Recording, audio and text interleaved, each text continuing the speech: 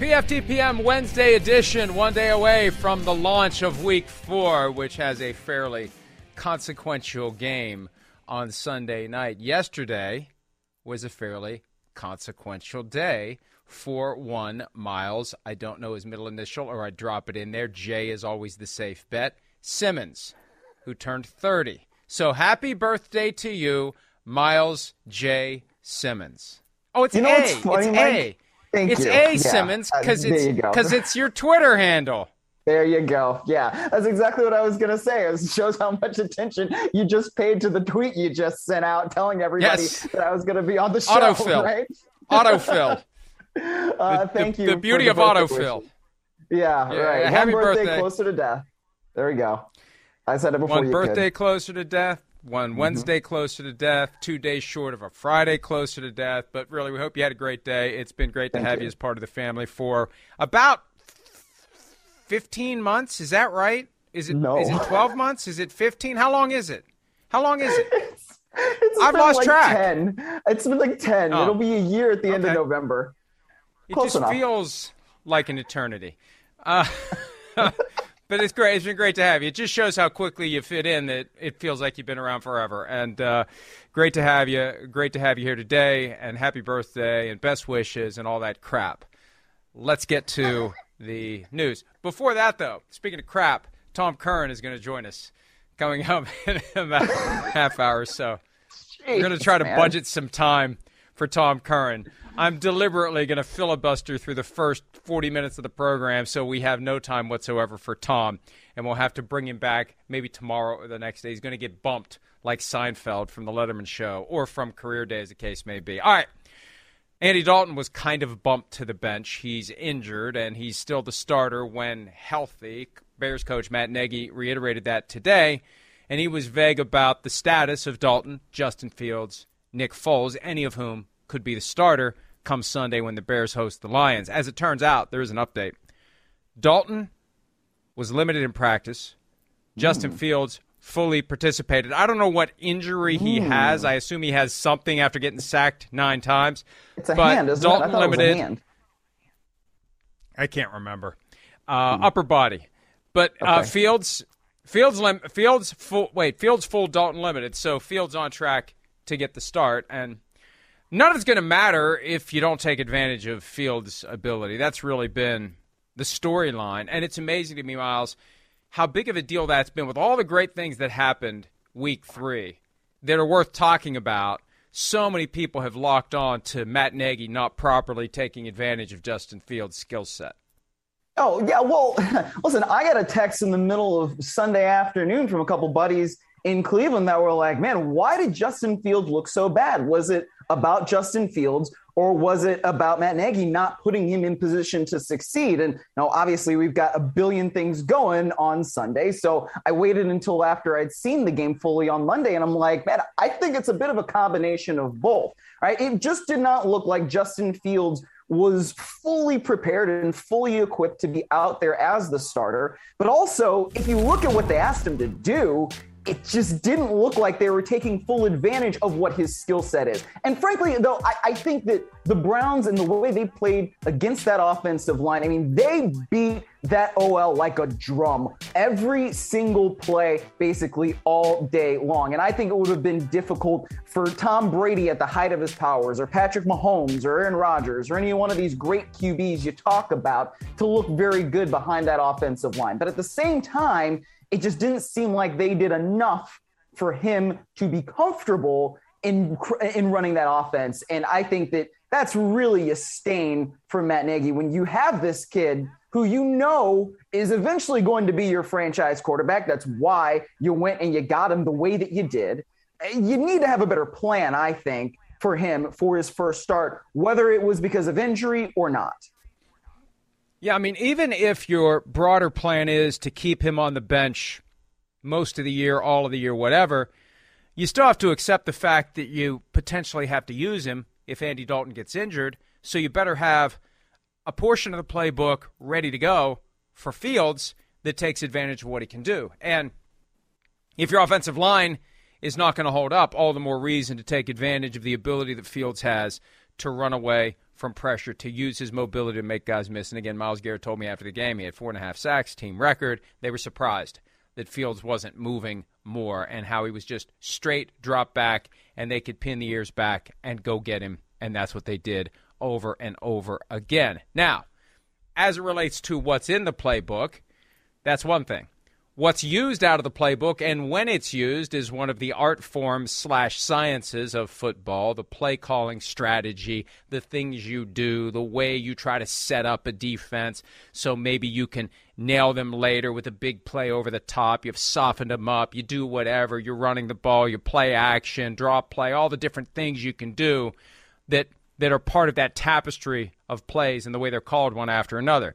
Matt Nagy told reporters today that he won't say whether or not he will keep calling plays, but he admits that the widespread and almost universal criticism of his play calling is fair. So at least he's got some degree of self-awareness, unlike, I don't know, Mike McCarthy. So that's good, but now you got to do something about the criticism. Now you got to self-reflect, and you got to self-evaluate. And you better get yourself in gear or you're going to find yourself out of a job. Well, I mean, thank you, Matt Nagy, for telling us all and giving us all permission to criticize you and your play calling after you had net 47 total yards and one singular passing yard in that game on Sunday because of all those different sacks. Look, I mean, we can talk about all we want about the different plays that were called, but unless you get something that, I don't know, your offensive line is in better position to make sure that guys don't just come into the backfield within a second and a half, then it's not really going to matter who's calling the plays because they're not going to be effective. Everything starts up front. And I know offensive linemen like to say this, and as a high school offensive lineman, I love to say it too. But if you are getting guys in the backfield that quickly, then it's not really going to matter if it's Andy Dalton, Tom Brady, or Jesus in the backfield. They're all going to get sacked, man. So I just feel like there has to be some sort of different plan during the week rather than just saying what's the difference in the play calling on Sunday. I mean, because it can be Bill Lazor, it can be Matt Nagy, it can be whoever. But it's not going to matter if you don't have a better plan for your quarterback and the rest of the offense. Did you say even Jesus would get sacked? I did say that, didn't I? I didn't know where that came from. That was weird. Man, you've changed now that you're 30. All right. I know. I've got no further comment.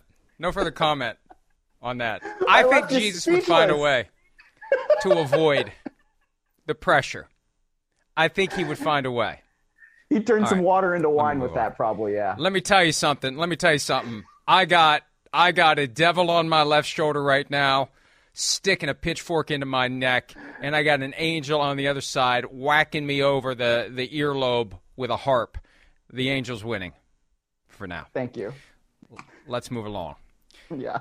Anyway, the Bears need to do something better because, look, when they made the move for Justin Fields, giving up next year's first-round pick, I looked at that as an acknowledgement by the organization that Matt Nagy, Ryan Pace, and Ted Phillips, who I think if Pace and Nagy go, it's time for Phillips, who's been there 20-plus years, and he's the guy who avoids any scrutiny, even though he's the one hiring the Phil Emerys and the Mark Trestmans of the world and others who haven't worked out in the past 20 years. He needs to go, too, if Pace and Nagy go. When you give up next year's first-round pick to get Justin Fields, it's the height of dysfunction, and I know our friend Big Cat says dysfunctional teams do dysfunctional things, but it would be the height of dysfunction to fire Nagy and Pace after this year and put the new regime in a position where they're stuck with Justin Fields when they may not have wanted Justin Fields. This isn't like handing Peyton Manning to Tony Dungy. This is a guy that maybe some evaluators out there, some coaches out there, some executives out there just wouldn't want. And so the next order of business is getting what you can for a guy that you invested 2 first-round picks in. So I thought Nagy and Pace would have more time. I think they should have more time. But based on what we've seen the first 3 weeks, and I know they beat the Bengals somehow, but if this thing doesn't turn around, I think all bets are off for the Chicago Bears. So we'll see how it plays out. It would help to beat the Lions, the woeful, hapless Lions, who are still good enough to rise up and beat you on Sunday. And, Miles, I checked the weather. I think this is important for the Bears. 89% chance of rain on Saturday at Soldier Field. Here comes Jared Goff with his tiny little baby hands. I'm kidding.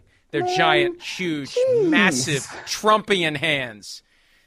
Here comes Jared Goff, and it's going to be wet. And we saw what happened 9 days ago at Lambeau Field. The minute it turned wet, the minute it turned a little sloppy, that's when Goff couldn't hold on to the football. So advantage Bears potentially. And the offense maybe just needs to tread water, literally or figuratively, and the defense can take care of things. All right, next topic. And this is something that we've got 4 weeks and 6 days until the window closes on a potential Deshaun Watson trade. The Dolphins very much want him. They just haven't been willing to give the Texans what they want for him. Jay Glazer of Fox reported over the weekend that the Texans are starting to soften their stance. Don't know what that means by way of what they want. But now, today, Glazer tweeted, keep your eyes on this situation, specifically in reference to Deshaun Watson. And something that we talked about yesterday, because Jalen Hurts, maybe the Eagles are trying to do like an accelerator thing to figure out exactly where he's going to be. I don't know. But if Jalen Hurts isn't the guy and the Eagles sense the Dolphins are going to speak now or forever hold their peace, the Eagles need to do the same. And they need to make their move if they're ever going to make a move for Deshaun Watson, because he could be gone by March. If the Eagles decide to give Hurts a full season, it's going to be too late to pivot to Deshaun. So Glazer's tweet, and I'm surprised he did it, because what it does is it's like the bucketed chum into the shark-infested waters, and all the reporters are going to chase it now to figure out what's going on. But it feels like something's coming, and it's worth keeping an eye on it. If Glazer says keep an eye on it, I'm keeping an eye. I'm keeping both eyes on it if he says keep an eye on it, Miles. Oh, yeah, for sure. I mean, when it's coming from Glazer, you feel like there is something behind it. And it's interesting, too, because you've got two teams with Miami and with Philadelphia that ostensibly have guys that they can continue to trot out there for the rest of the season in hopes that they can develop into the franchise QB. And I mean, Tua Tagovailoa in that way in Miami, and then obviously Hurts, as we were just talking about, with Philadelphia. So, and really, I mean, you don't know when Tua is going to be back, at least at this point with the ribs injury. I'm not sure what the latest update is out of Miami with that, but it just seems interesting that you've got those two guys where you feel like maybe they can develop versus another guy who is ensconced in legal issues right now, but eventually you feel like he already is the franchise quarterback. And we know that he's probably never going to play another snap for Houston, right? And they've basically got him on paid leave without putting him on paid leave. So you need to figure out, if you're Houston, all right, is this the best time for me to do this? And if they're softening their stance, maybe that's what they're starting to feel like, that it actually is the best time for them to actually execute this trade. And if one team starts to get the sense that the other is interested, whether it's Philadelphia, it's Miami, it could be somewhere else that we just don't really know about right now, then yeah, these things are going to start heating up, and maybe one of these teams does offer something to Houston that they feel comfortable accepting.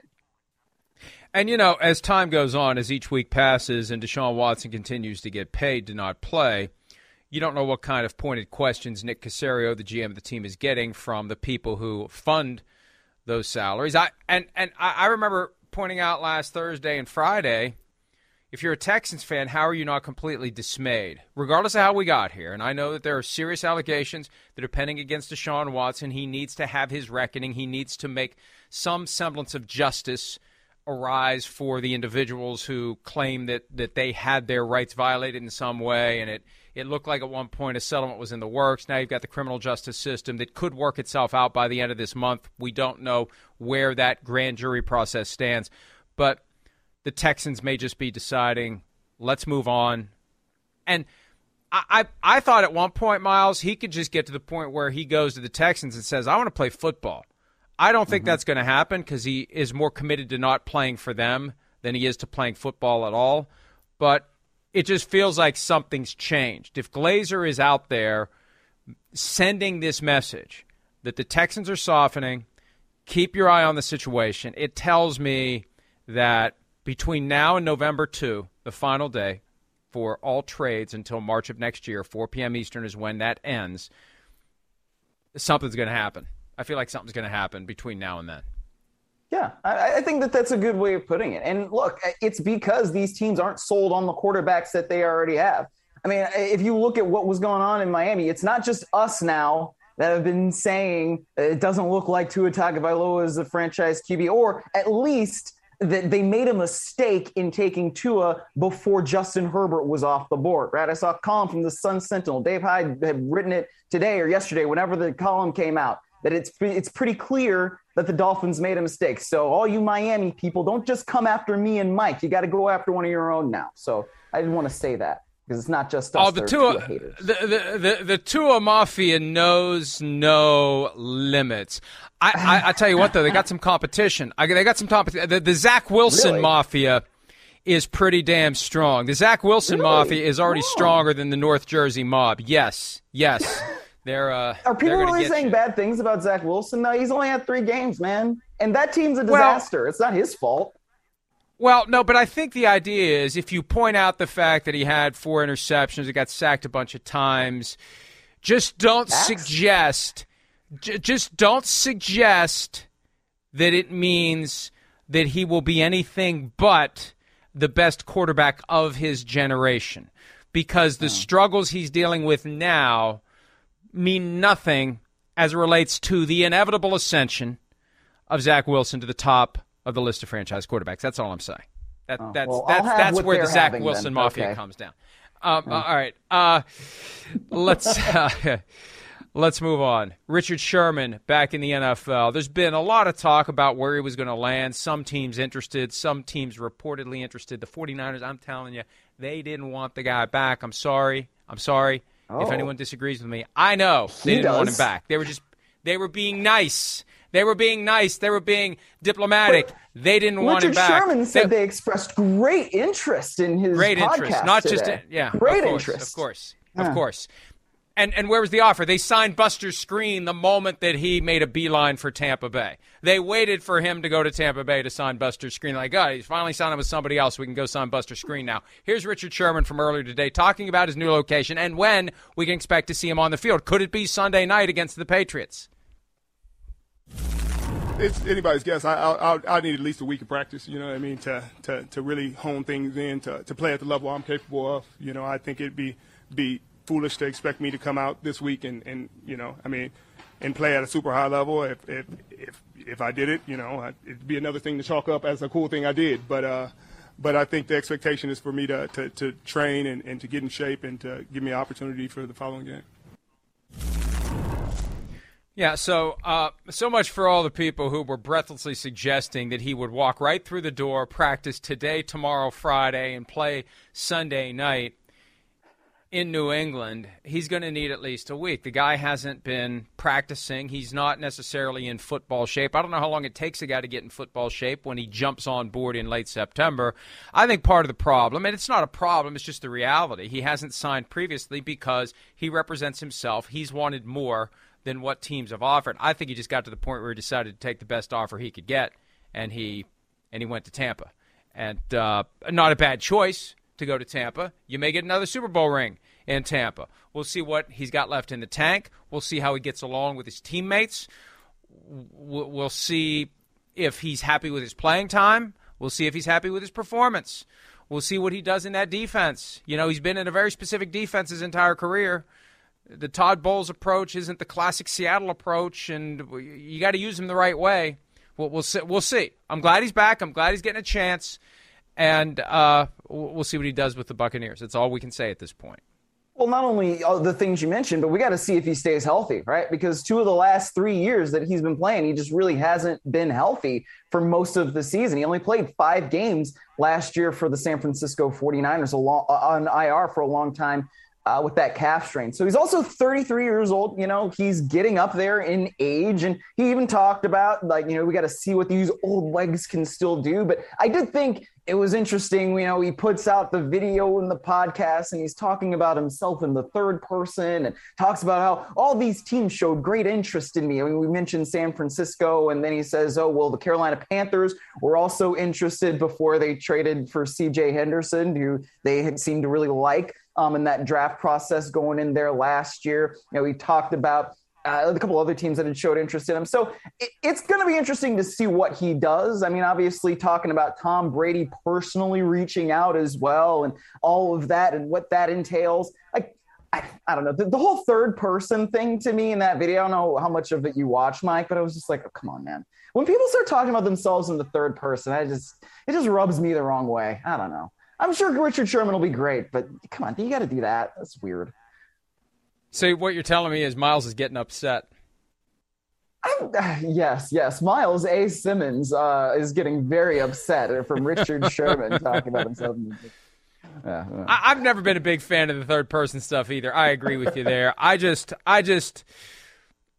just glad he's getting an opportunity, and we'll see what he does with it. We'll see what he has left in the tank. But I'm telling you, and Sims and I talked about this earlier today, and I don't want to beat around the bush. This is what I heard back in 2019, and I've heard nothing since then to refute it. If anything, what I've heard behind the scenes confirms it. After his first season with the 49ers going into 2019, if Jason Verrett stays healthy, which has never happened really, but if he had stayed healthy then, Sherman was getting cut before the start of the 2019 season. And it's amazing because what happened was they had a great defense, he had a great season, second-team All-Pro, Pro Bowler, started cashing all his incentives in, and looked like a genius for the contract he negotiated. Well, he had to do all those things to get that money, but he was dangerously close to getting cut after 1 year with the 49ers.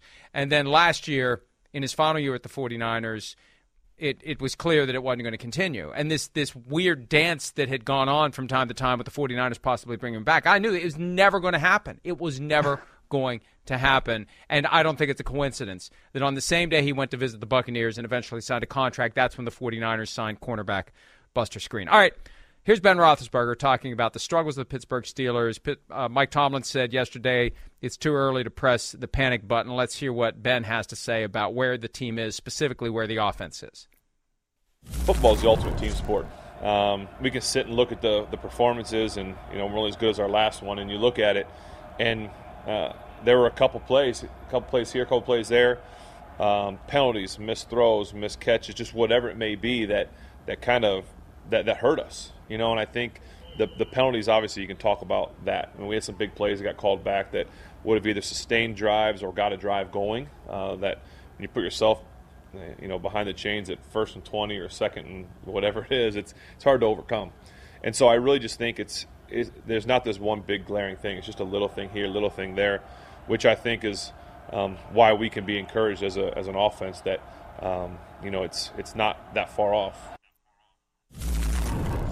It's funny, when that soundbite started and there was a graphic at the bottom, I could have swore that the top of his shirt said pie. But anyway, Ed Bouchette of The Athletic had a great item today talking about the final year of Y.A. Tittle and how Ben may be on that same track. And the iconic photo of Y.A. Tittle, broken and battered and bloodied, was actually taken in Pittsburgh in September of '64 after only the second game of the season. Tittle came back for 1 year too many, went 2-10-2, got benched late in the year, and was done. Had gone to the NFL title game the season before, came back for one more ride, and it fell apart early. And if they don't start blocking for Ben, it's going to fall apart, and he's going to be done, and he's going to go on into reserve, and he's never going to come back. They're going to have to turn it around, and the way to do it, rely on the defense, basically make him a game manager and block like hell so he has a chance to set up and throw on those plays where they call for a pass. Just like you said as to the Bears, if Jesus was the quarterback of the Steelers, he wouldn't have time to set up and throw, not with the way that offensive line has performed.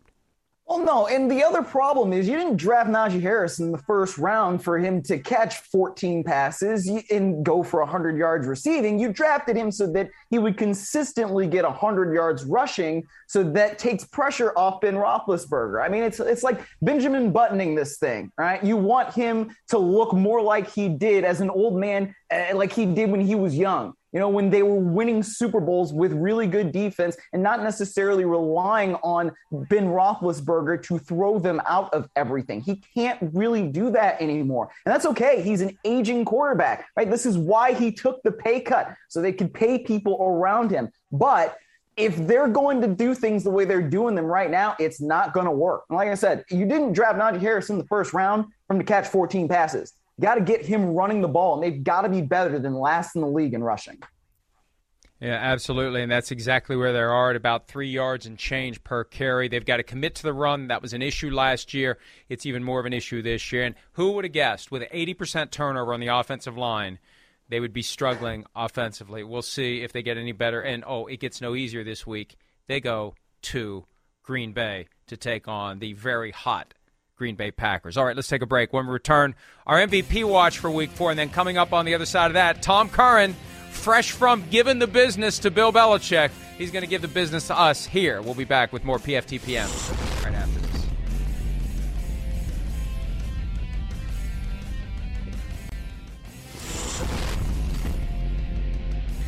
All right, MVP watch is one of the fun exercises of the season. People are looking for when to make the right bet on which potential candidate. We don't find out until the night before the Super Bowl who the MVP is, and frankly, by then, we don't care. We care far more about the pursuit than the actual award, and usually we know by the time the season ends. Usually we have a pretty good idea by the time the season ends who's going to get it a month or so later. So, with that said, this week, Miles, and we have an item at PFT with the 6 or 7 that I think are the real candidates for now with the odds from PointsBet Sportsbook. Who's the one that you would put at the top of the list right now? I would put Matthew Stafford at the top of the list from, as you like to call them, my Los Angeles Rams. Look, I've watched in person both of those games that they've played at SoFi Stadium this year, and I got to tell you, it is really fun to watch that offense and how they can just get down the field in a couple plays, or how they can take chunks and continue to make it down the field. And the thing that really stands out to me about Matthew Stafford is the way that he can just erase 3rd down and 10 in ways that Jared Goff, frankly, never really could when he was a Los Angeles Rams quarterback. I mean, you think about that play that they had at the beginning of the second half where it's 3rd down and 10, and all of a sudden it's bombs away to Deshaun Jackson, and he ends up running up the tunnel, and Sean McVay ends up running up there after him. That's not something that offense was really capable of doing for the last couple of years based on all the adjustments that defenses around the league made to that offense and made to Jared Goff. So I think right now, the way that the Rams are playing, they look like the best team in football. And usually the best team in football, the best quarterback and the best team in football, that's the one that wins the MVP. So he looks like the MVP to me. And that's not a knock on Jared Goff. That's not a knock on his tiny little baby hands. That's only praise Mike. of Matthew Stafford. We need to be clear about that because you dare not praise Matthew Stafford and implicitly diss Jared Goff. That's a no-no. We found that out the hard way. I didn't say that Jared Goff had the baby hands. I just want to make that very, very clear here. You just said it now. You just said it. I said I didn't say that. And I like Jared Goff personally. He was good to me when, I covered that team and all that. And so I want to make that very clear. Mike, stop. I don't want to be a part of it. Just put him on the full screen. Get me out of here, man. Who's your MVP? Move on. I'm still riding the Kyler Murray train now. He's at plus 800 right now, matched with Matthew Stafford. He dipped a little bit. He was 750 on the positive side. Now he's plus 800. Of course, that's 8-1 odds. You got to bet 100 to win 800 on Kyler. It's going to come down to who's the top seed in the NFC. And right. I know this takes a little bit of the fun out of the process, but top seed AFC, top seed NFC, quarterback of those two teams, one of them is getting it unless Derrick Henry rushes for 2,200 yards. That's what's going to happen. And it's going to be a quarterback, and it's going to be the quarterback of the 1 seed in the NFC or the quarterback of the 1 seed in the AFC. And the Cardinals right now are 3-0. And we'll see if they can keep it going. Oh, by the way, it's Stafford and Murray this week. So next week, one of those two is going to still be at the top, and the other one is going to fade because the other one's in the driver's seat to be the 1 seed. But that's the key. Follow the 1 seed to find the MVP. Yeah, and here's why I would say Stafford over Kyler Murray right now. I think I like what Kyler Murray's doing. I think he's playing great football. However, he's been turning the ball over every single game, right? He's thrown a pick, at least one pick in every single one of these 3 games. Matthew Stafford has done a really good job of taking care of the football. He has 1 pick, and he threw that last week against the Indianapolis Colts, and that was a play that was kind of dead. It got tipped. I can't quite remember off the top of my head exactly what happened, but I just feel like the way Stafford is managing the game, the way he's protecting the football, the way he's got that offense humming, I think the Rams are going to win this weekend, and Kyler Murray's going to be the one who's 3-1 on Monday. Well, we'll see how it all plays out. I can't say I disagree with you because the Rams, in my mind, and we got to go and talk to Tom Curran, but in my mind, the Rams are going to be wire to wire the best team in the NFC unless and until they suffer an injury to a key player, and I'm not going to name names. And if that happens, do they have the depth? Do they have the depth behind that key player to continue to perform at a high level? That's going to be the question. Let's take a break. Tom Curran will talk to us not about Jared Goff's tiny little baby hands, but about Tom Brady and his return to New England when PFTPM continues. You spoke on WEEI today about Tom Brady looking at his options, and he decided Tampa was a better option. Why weren't the Patriots a better option for him when both Robert Kraft and Brady himself said over and over how much they wanted him to finish his career here? Yeah, well, I mean, I'm not going to go back and rehash all that. We've talked about that. Really, my focus right now is on the. Yeah, my focus is on the game here. And look, I have so much respect and appreciation for Tom and everything he did here, and for me and for our team. And we're just getting ready to compete against Tampa this week, and we're going to keep our focus on that. But you talk about rehashing dynamics that you've already gone through. You've never done that. Yeah, we made a statement when Tom left, and that covered it. You surprised how well he's played? He's thrown 61 touchdown passes in 23 games down there. Won a Super Bowl. Yeah, Tom's a great player. Nothing surprises me that he does. Fair enough. I've watched that video several times. That's the first time I noticed that it appears Bill Belichick is drinking from a can of soup. Hello, Tom Curran. Welcome in. Well done, by the way. Well done. I say this with no sarcasm or any degree of passive aggression. I thought that was excellent. Hey, Miles, butt out. Well done. Giving it to Bill Belichick. Because that whole it's already been addressed nonsense, he plays that card all the time, even if it's never been addressed. That's his way of turning the page. It's already been addressed. No, it hasn't. You've never talked about it. I thought that was excellent. And the reason it's important, guys, to do it in this instance is, look, this isn't Peyton Manning going to Denver after a neck surgery and Ryan Grigson moving on from him. This is the greatest sports franchise in NFL history in many people's, at least dynastic, not franchise, but dynastic run. It came to an end. The head coach hasn't spoken about it. The player has gone on to be unbelievably productive elsewhere and win a Super Bowl. We can't just let him say, I addressed it with a statement, or, we already talked about that, or, I'm looking at the game. This is football history, and nobody's more of a historian than Belichick. So for him to basically say, I'm not going to talk about it, is basically peeing on the intellectual curiosity of everybody who gives a damn about professional football and his team. So I knew he wasn't going to answer. I hoped he could, because it's not a difficult question to answer. But that's why I blurted that out. I didn't really mean to. I was like, all right. Yeah. Well, and Tom, I mean, do you feel like there's regret on the part of the Patriots at this point, especially given how well he has played in the last year plus now? I don't think that there's necessarily regret over having let Tom Brady go. I think that the regret would stem from decisions made prior to Brady leaving. For instance, the Patriots didn't provide Brady an option. Belichick primarily didn't provide Brady an appetizing option to stay. They didn't give him the 2 years guaranteed. They never gave him the extension. That's why the option that I was trying to pin Belichick down on was so insufficient. But the reason they didn't is because they had constructed their team in a certain way from really about 2015 on that was all in. And they did such a poor job in free agency and such a poor job drafting that they had to reboot. Had they done a better job in those areas, and yes, they were drafting late, but had they done a better job in those areas, then maybe they wouldn't have had to move on from Tom Brady. Maybe he would have been part of a good team. But right now, this team had to be completely store-bought because it was run aground personnel-wise. Yeah, and look, it's not just a failure of drafting. I think it's a failure of development. That gets overlooked in this because it's not like they are drafting guys that people are saying, who the hell is that? I've got him in round 7, and they're taking him in round 1.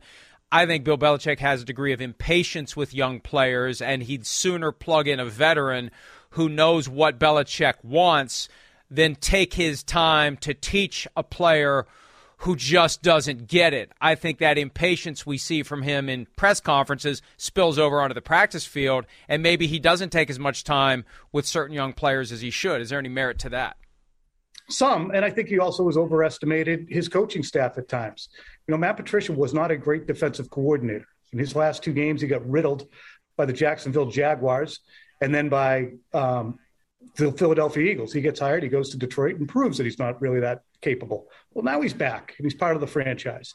Right now, we don't know who the defensive coordinator is, but we know with all the parts, whether it's Jerod Mayo or Bill or Steve, they're not playing real well. Dante Scarnecchia is elsewhere. How much protection is there for Mac Jones? Look, there's been a lot of attrition on this team, but in the end, Bill makes the final decisions on personnel, and he makes the final decision on bringing in Antonio Brown or irritating Rob Gronkowski or grinding him down. And in the end, he has to be the one that's responsible for a roster that had to be completely rebuilt and overhauled. Tom Brady's numbers and dead money last year was $13.5 million. They just spent $1.60 in salary for this year, in guarantees, excuse me. So, I mean, he didn't have any kind of salary cap hold over them. That's why it's so disingenuous to pretend that Tom just wanted to go to Tampa. We would have loved to have had him. No, you didn't. So is this week in Tom Brady coming back and all the pomp and circumstance that, nationally we're making it out to be, is it as big of a deal, not as big of a deal, or a bigger deal locally? Locally, it's a massive deal. But I think you'd be surprised to learn that there is a Brady fatigue that's gone on. And there will be not a small number of people who are in that stadium who will boo. I'm not saying it's going to be 30,000. I don't even know if it'll be 20. But I would say 5 to 10 have probably had enough of Tom Brady. Look, it was great that he won the Super Bowl. They're happy for him. They understand Bill's a hard guy to work for.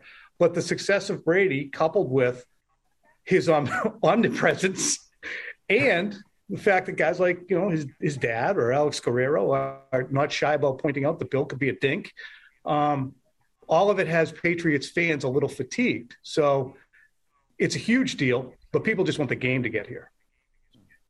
Well, there's nothing like the anonymity of a large crowd to empower people to boo, and it doesn't take much booing to drown out or at least be audible amid cheers. And that's going to be interesting to see how it plays out. And there's going to be several moments early, before the game, when he comes out of the tunnel, when he's on the field the first time, and also, Tom, when he sets the all-time passing yardage record. Do you know if they're planning to stop the game for that and give him the ever-important laminated sheet of 8.5 by 11 paper from David Baker?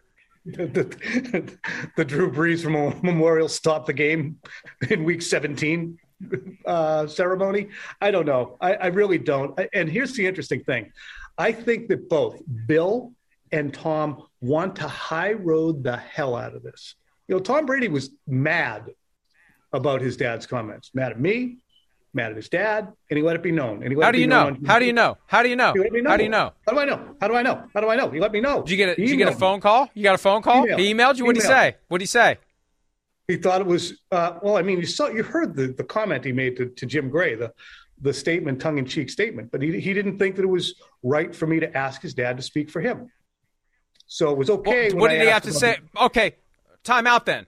You know what's funny? He made the comment to Jim Gray about his dad. He hasn't said boo about what Alex Guerrero said, and I think what Alex Guerrero said is a hell of a lot more controversial because Guerrero knows how this guy feels about how he was treated by Bill Belichick, and for Guerrero to say that Bill Belichick never evolved and kept treating Tom Brady like he was 20 years old when he was in his 40s, that's straight from Tom Brady, in my view. I don't think any of it, whether Tom Brady feels vindicated or whether he feels like Bill didn't evolve, I don't think any of it is a stretch to believe that Tom Brady feels that way. I think we would all be morons if we didn't think that Tom Brady, A, felt vindicated, or B, felt as if Bill didn't evolve. I mean, he's bristled at everything that Brady tried to do individually for TB12. Tom versus Time is a recitation of Bill not evolving and Tom's difficulties with it. What rankled Tom Brady was that he felt the timing was poor. Now, I don't know what his Guerrero feelings were, but I spoke to Alex last week, went down to Tampa to interview him, and Alex was on pins and needles, didn't know whether to poop or go blind. We can't have anything out there that's going to be a problem. All right, fine. So he didn't want it out there. He didn't want to add to it. So the point I'm trying to make, Mike, and you are riled up, I could tell. You want more on this, so we can do more. But the point I'm trying to make is they don't want this. And I wouldn't be surprised if we don't see Bill and Tom hugging at some point, pre-game or post-game, so that all of the dysfunction is pushed to the side. It does seem like, I mean, because I was at Tom's press conference after the game in LA where they had just lost. And of course they asked him about it because you got to ask him about it. And like you said, it seemed like he really wanted to take that high road and just kind of said, well, we are the Tampa Bay Buccaneers. It's been a tough loss and, we've got to go and we've got to play better. I have to play better and all these different things. So, I mean, I would assume that that's the approach that you feel like he's going to take for the rest of the week. No? Yeah, he doesn't want to add to it. When it comes time to have all grievances fully aired with his name attached to them, I think he will pick that time. I think that time could come. I don't know if it definitely will, but I think it could come. But it's not going to come now. Mike, go ahead. You were riled up on the Guerrero stuff. Come on. Well, no, I'm fine with that now. I've moved on because I also think that part of the psychology here, and we know with the Patriots everything is a psychological battle. I believe that the Patriots regard Tom Brady as a player who is prone to maybe not being at his absolute best if he's feeling emotional. And I think that's going to cause the organization to do everything they can to be over the top, kind and charitable and emotional, and the video tributes. I think it's a great read. Everything calculated to get Tom the cyborg to act like a human being. He's just cutting onions at midfield. I mean, yeah, I think that's an awesome read by you, Mike. And I hadn't thought of that. That is the upside. Soften him. Make him, put his sword away. Don't turn it into the Red Wedding on us. We love you. That's a tremendous point. Well, how do you think Mac Jones is going to handle all that? Because, even though we're talking about, we're talking about the fact that Brady's going to be doing this and this and that, but there's still a football game that they got to play. And Mac Jones is the quarterback who effectively has replaced Brady. Yeah, that's an awesome question because when we look at it, so far Mac Jones has been so far from the problem for a Patriots offense, which has had its travails. They have not been good through 3 games. They benefited, quite frankly, from the inefficiencies of Zach Wilson in week 2. But Mac Jones has been under extreme duress, as you saw in that pick. And if they can't protect him, and Tampa does what Tampa does, well, if they are Tampa Bay, it's going to be 10-0 pretty quick if the Patriots play at the level they have been. And then you're going to put Mac Jones in a situation where he's dropping back 30, 40, 50 times. And he can't have that. He doesn't have the protection right now to withstand that. And he's going to get blasted around. So if this game gets out of control, I don't think that the fans will be as much after Mac as they would be after Bill. But there's potential for it to be an ugly night. And we could say, oh, well, he played in Alabama. That's pretty big stakes there. It's not Sunday Night Football. It's not the greatest coach of all time and the greatest quarterback of all time who's staring across. Look, if Brady wasn't a big fan of Jimmy Garoppolo being there, and he was a fan of the guy, he just wasn't a fan of the fact of Jimmy Garoppolo, how do you think he's going to look across the field to babyface Mac trying to do the job that everybody's saying that he's the next Brady? Not so good. Boy, and that is going to be the strangest moment for Tom Brady because Sam Darnold told me that after week 1 when the Jets went to Carolina, and Darnold in his first game after only 3 years with the Jets had to look across the sideline during the national anthem. Brady, after 20 years, standing on the sideline at that stadium, on the wrong sideline, in the wrong locker room, looking in the wrong direction at the flag, just everything that goes along with it. You know, Tony Dungy made the point over the weekend that when he went back to Tampa the first time as coach of the Colts, he said all week, it's just another game, it's no big deal, no change, no difference. And then he got there and he realized, oh my gosh, this is very, very different. I just wonder if Tom's going to be able to process that and what kind of meditation, sports psychology, whatever he's doing this week to get his mind in a spot where he doesn't fall victim to the human reaction that any normal human being would have.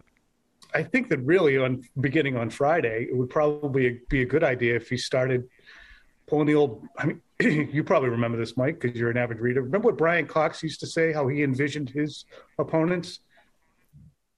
And I'll send you the story later if you want to. It's a Sports Illustrated story from way back. But if Brady does the same thing, I wouldn't be surprised. He has to compartmentalize every emotion that you mentioned, any nostalgia, anything like that. And he has to look at the Patriots as the enemy, maybe not sworn enemy, and try and bring back, oh, he hosed me and made me move my business and my family and everything else, and I wanted to stay here. Or, oh, Robert Kraft never stepped in and saved it. But he has to hone his emotions to a point where there is no flagging and there is no impact on his focus. So I think it's a great observation by you that why not try and butter him up? Like, just stop the game. Train. Think about that. Just stop the game, bring out a podium, a big float and everything else. And Tom's like, I just want to play. No. You just broke the record. We're so proud of you. Yeah, all those yards that you got here, man, they barely are any from Tampa Bay. We love you. Right, we love you. Right. Yeah, I can't imagine that that's going to, not be a big deal, at least in some aspect or other. But what about Gronk? I mean, we're all talking about Brady and everything that comes with Brady, but like Gronk is coming back too. Is there any emotional impact that you think that will have from any standpoint? Well, Gronk Belichick. And when we talk about irritation over departures, we can talk about Belichick maybe having any second thoughts about moving on from Brady. And I don't think he does. He's just too much of a pragmatist and says, look, this is the situation. This is what it was. This is what we did. I'm not going to go back to 2017 or 18. But with Gronk, just a genius move by him to get what he wanted. I mean, he retired, but he had a year left on his contract. He waited until the Patriots, if he came out of retirement, would have their cap blown up by his salary. Belichick goes, we're not going to trade you. We're not going to trade you to Tampa. We'll trade you wherever we want. Okay, then I won't report. Okay. Well, then you're not going to play for anybody. But I'll come out of retirement and blow up your cap. So they finally just had to say, okay, fine. That made Belichick incensed. That was an irritation. So I don't think there's nearly as much tenderness towards 87. Tom, I know you watch PFT Live every morning, so you already heard me say this earlier today. One of my strategies for how to get Tom off his game is to just have, at the right moment, into his field of vision, enter John Yastrzemski and Jim McNally. That would be beyond genius if they could set that up. The deflators, yes. Dorito Dick and the deflator. That's right. Have them show up. I know that won't happen, but that would definitely cause a reaction. It would, but they would never, ever, ever do anything at the Patriots' behest. If Tom told them to jump, they'd both say how high, but the Patriots expunged them. Their bitterness toward the Patriots, or at least one of their bitternesses, is extreme. But that's the long play. That's the genius of it. That's the long play. It was all a setup from 6 years ago. By the way, with the Belichick hood on, and when he presents him that 8.5 by 11, it's Dorito Dink.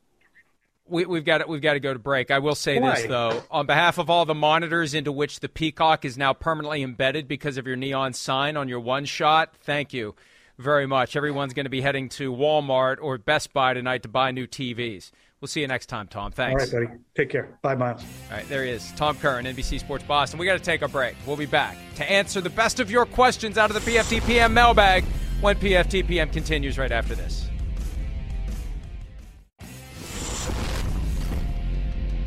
All right, only time for a couple of questions after that great segment with Tom Kernan. Thanks again to him. A Red Zone Alk, our good friend Tom Marshall, asks, will Bill Belichick eventually follow Tom Brady and seek out a new team? Let me take this one first, Miles, because it bubbled up a couple of years ago when the Giants' job was open. There was talk about dissatisfaction and whatnot. Here's the problem. Bill Belichick has everything the way he wants it in New England. If he would go to a new team, it would take him 5 years to get it to where he has it in New England. So at this age, at this point, he's not going to have a 5-year plan somewhere else just to get all the infrastructure that he already has. He's not going to do it. So I say no. He would leave and get out of the sport altogether before he'd go be a coach with another team.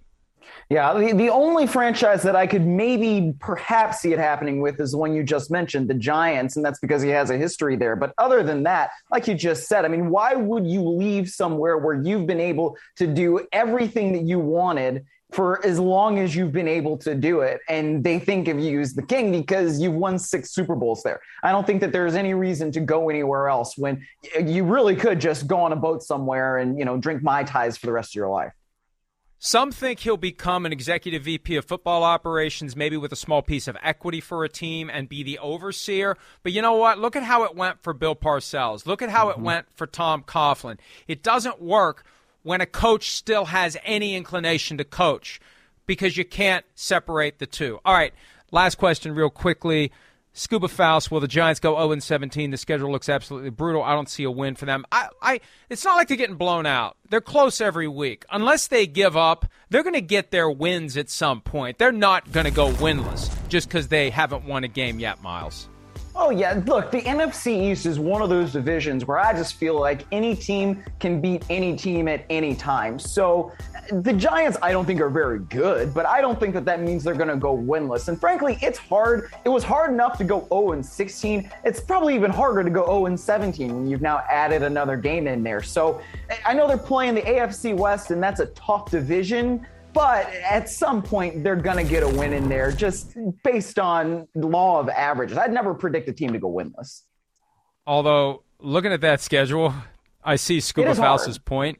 They're going to be possibly 0-9 at the bye and then 0-10 after they play the Bucs. But I think they could rise up and win any of those games. We've seen that before. You can't write them off. They've been competitive. They will get their wins. 0-17. Of all the teams that are winless, I think the Giants are the least likely to go 0-17. I don't think anybody will. That's it for today. Miles, again, happy birthday.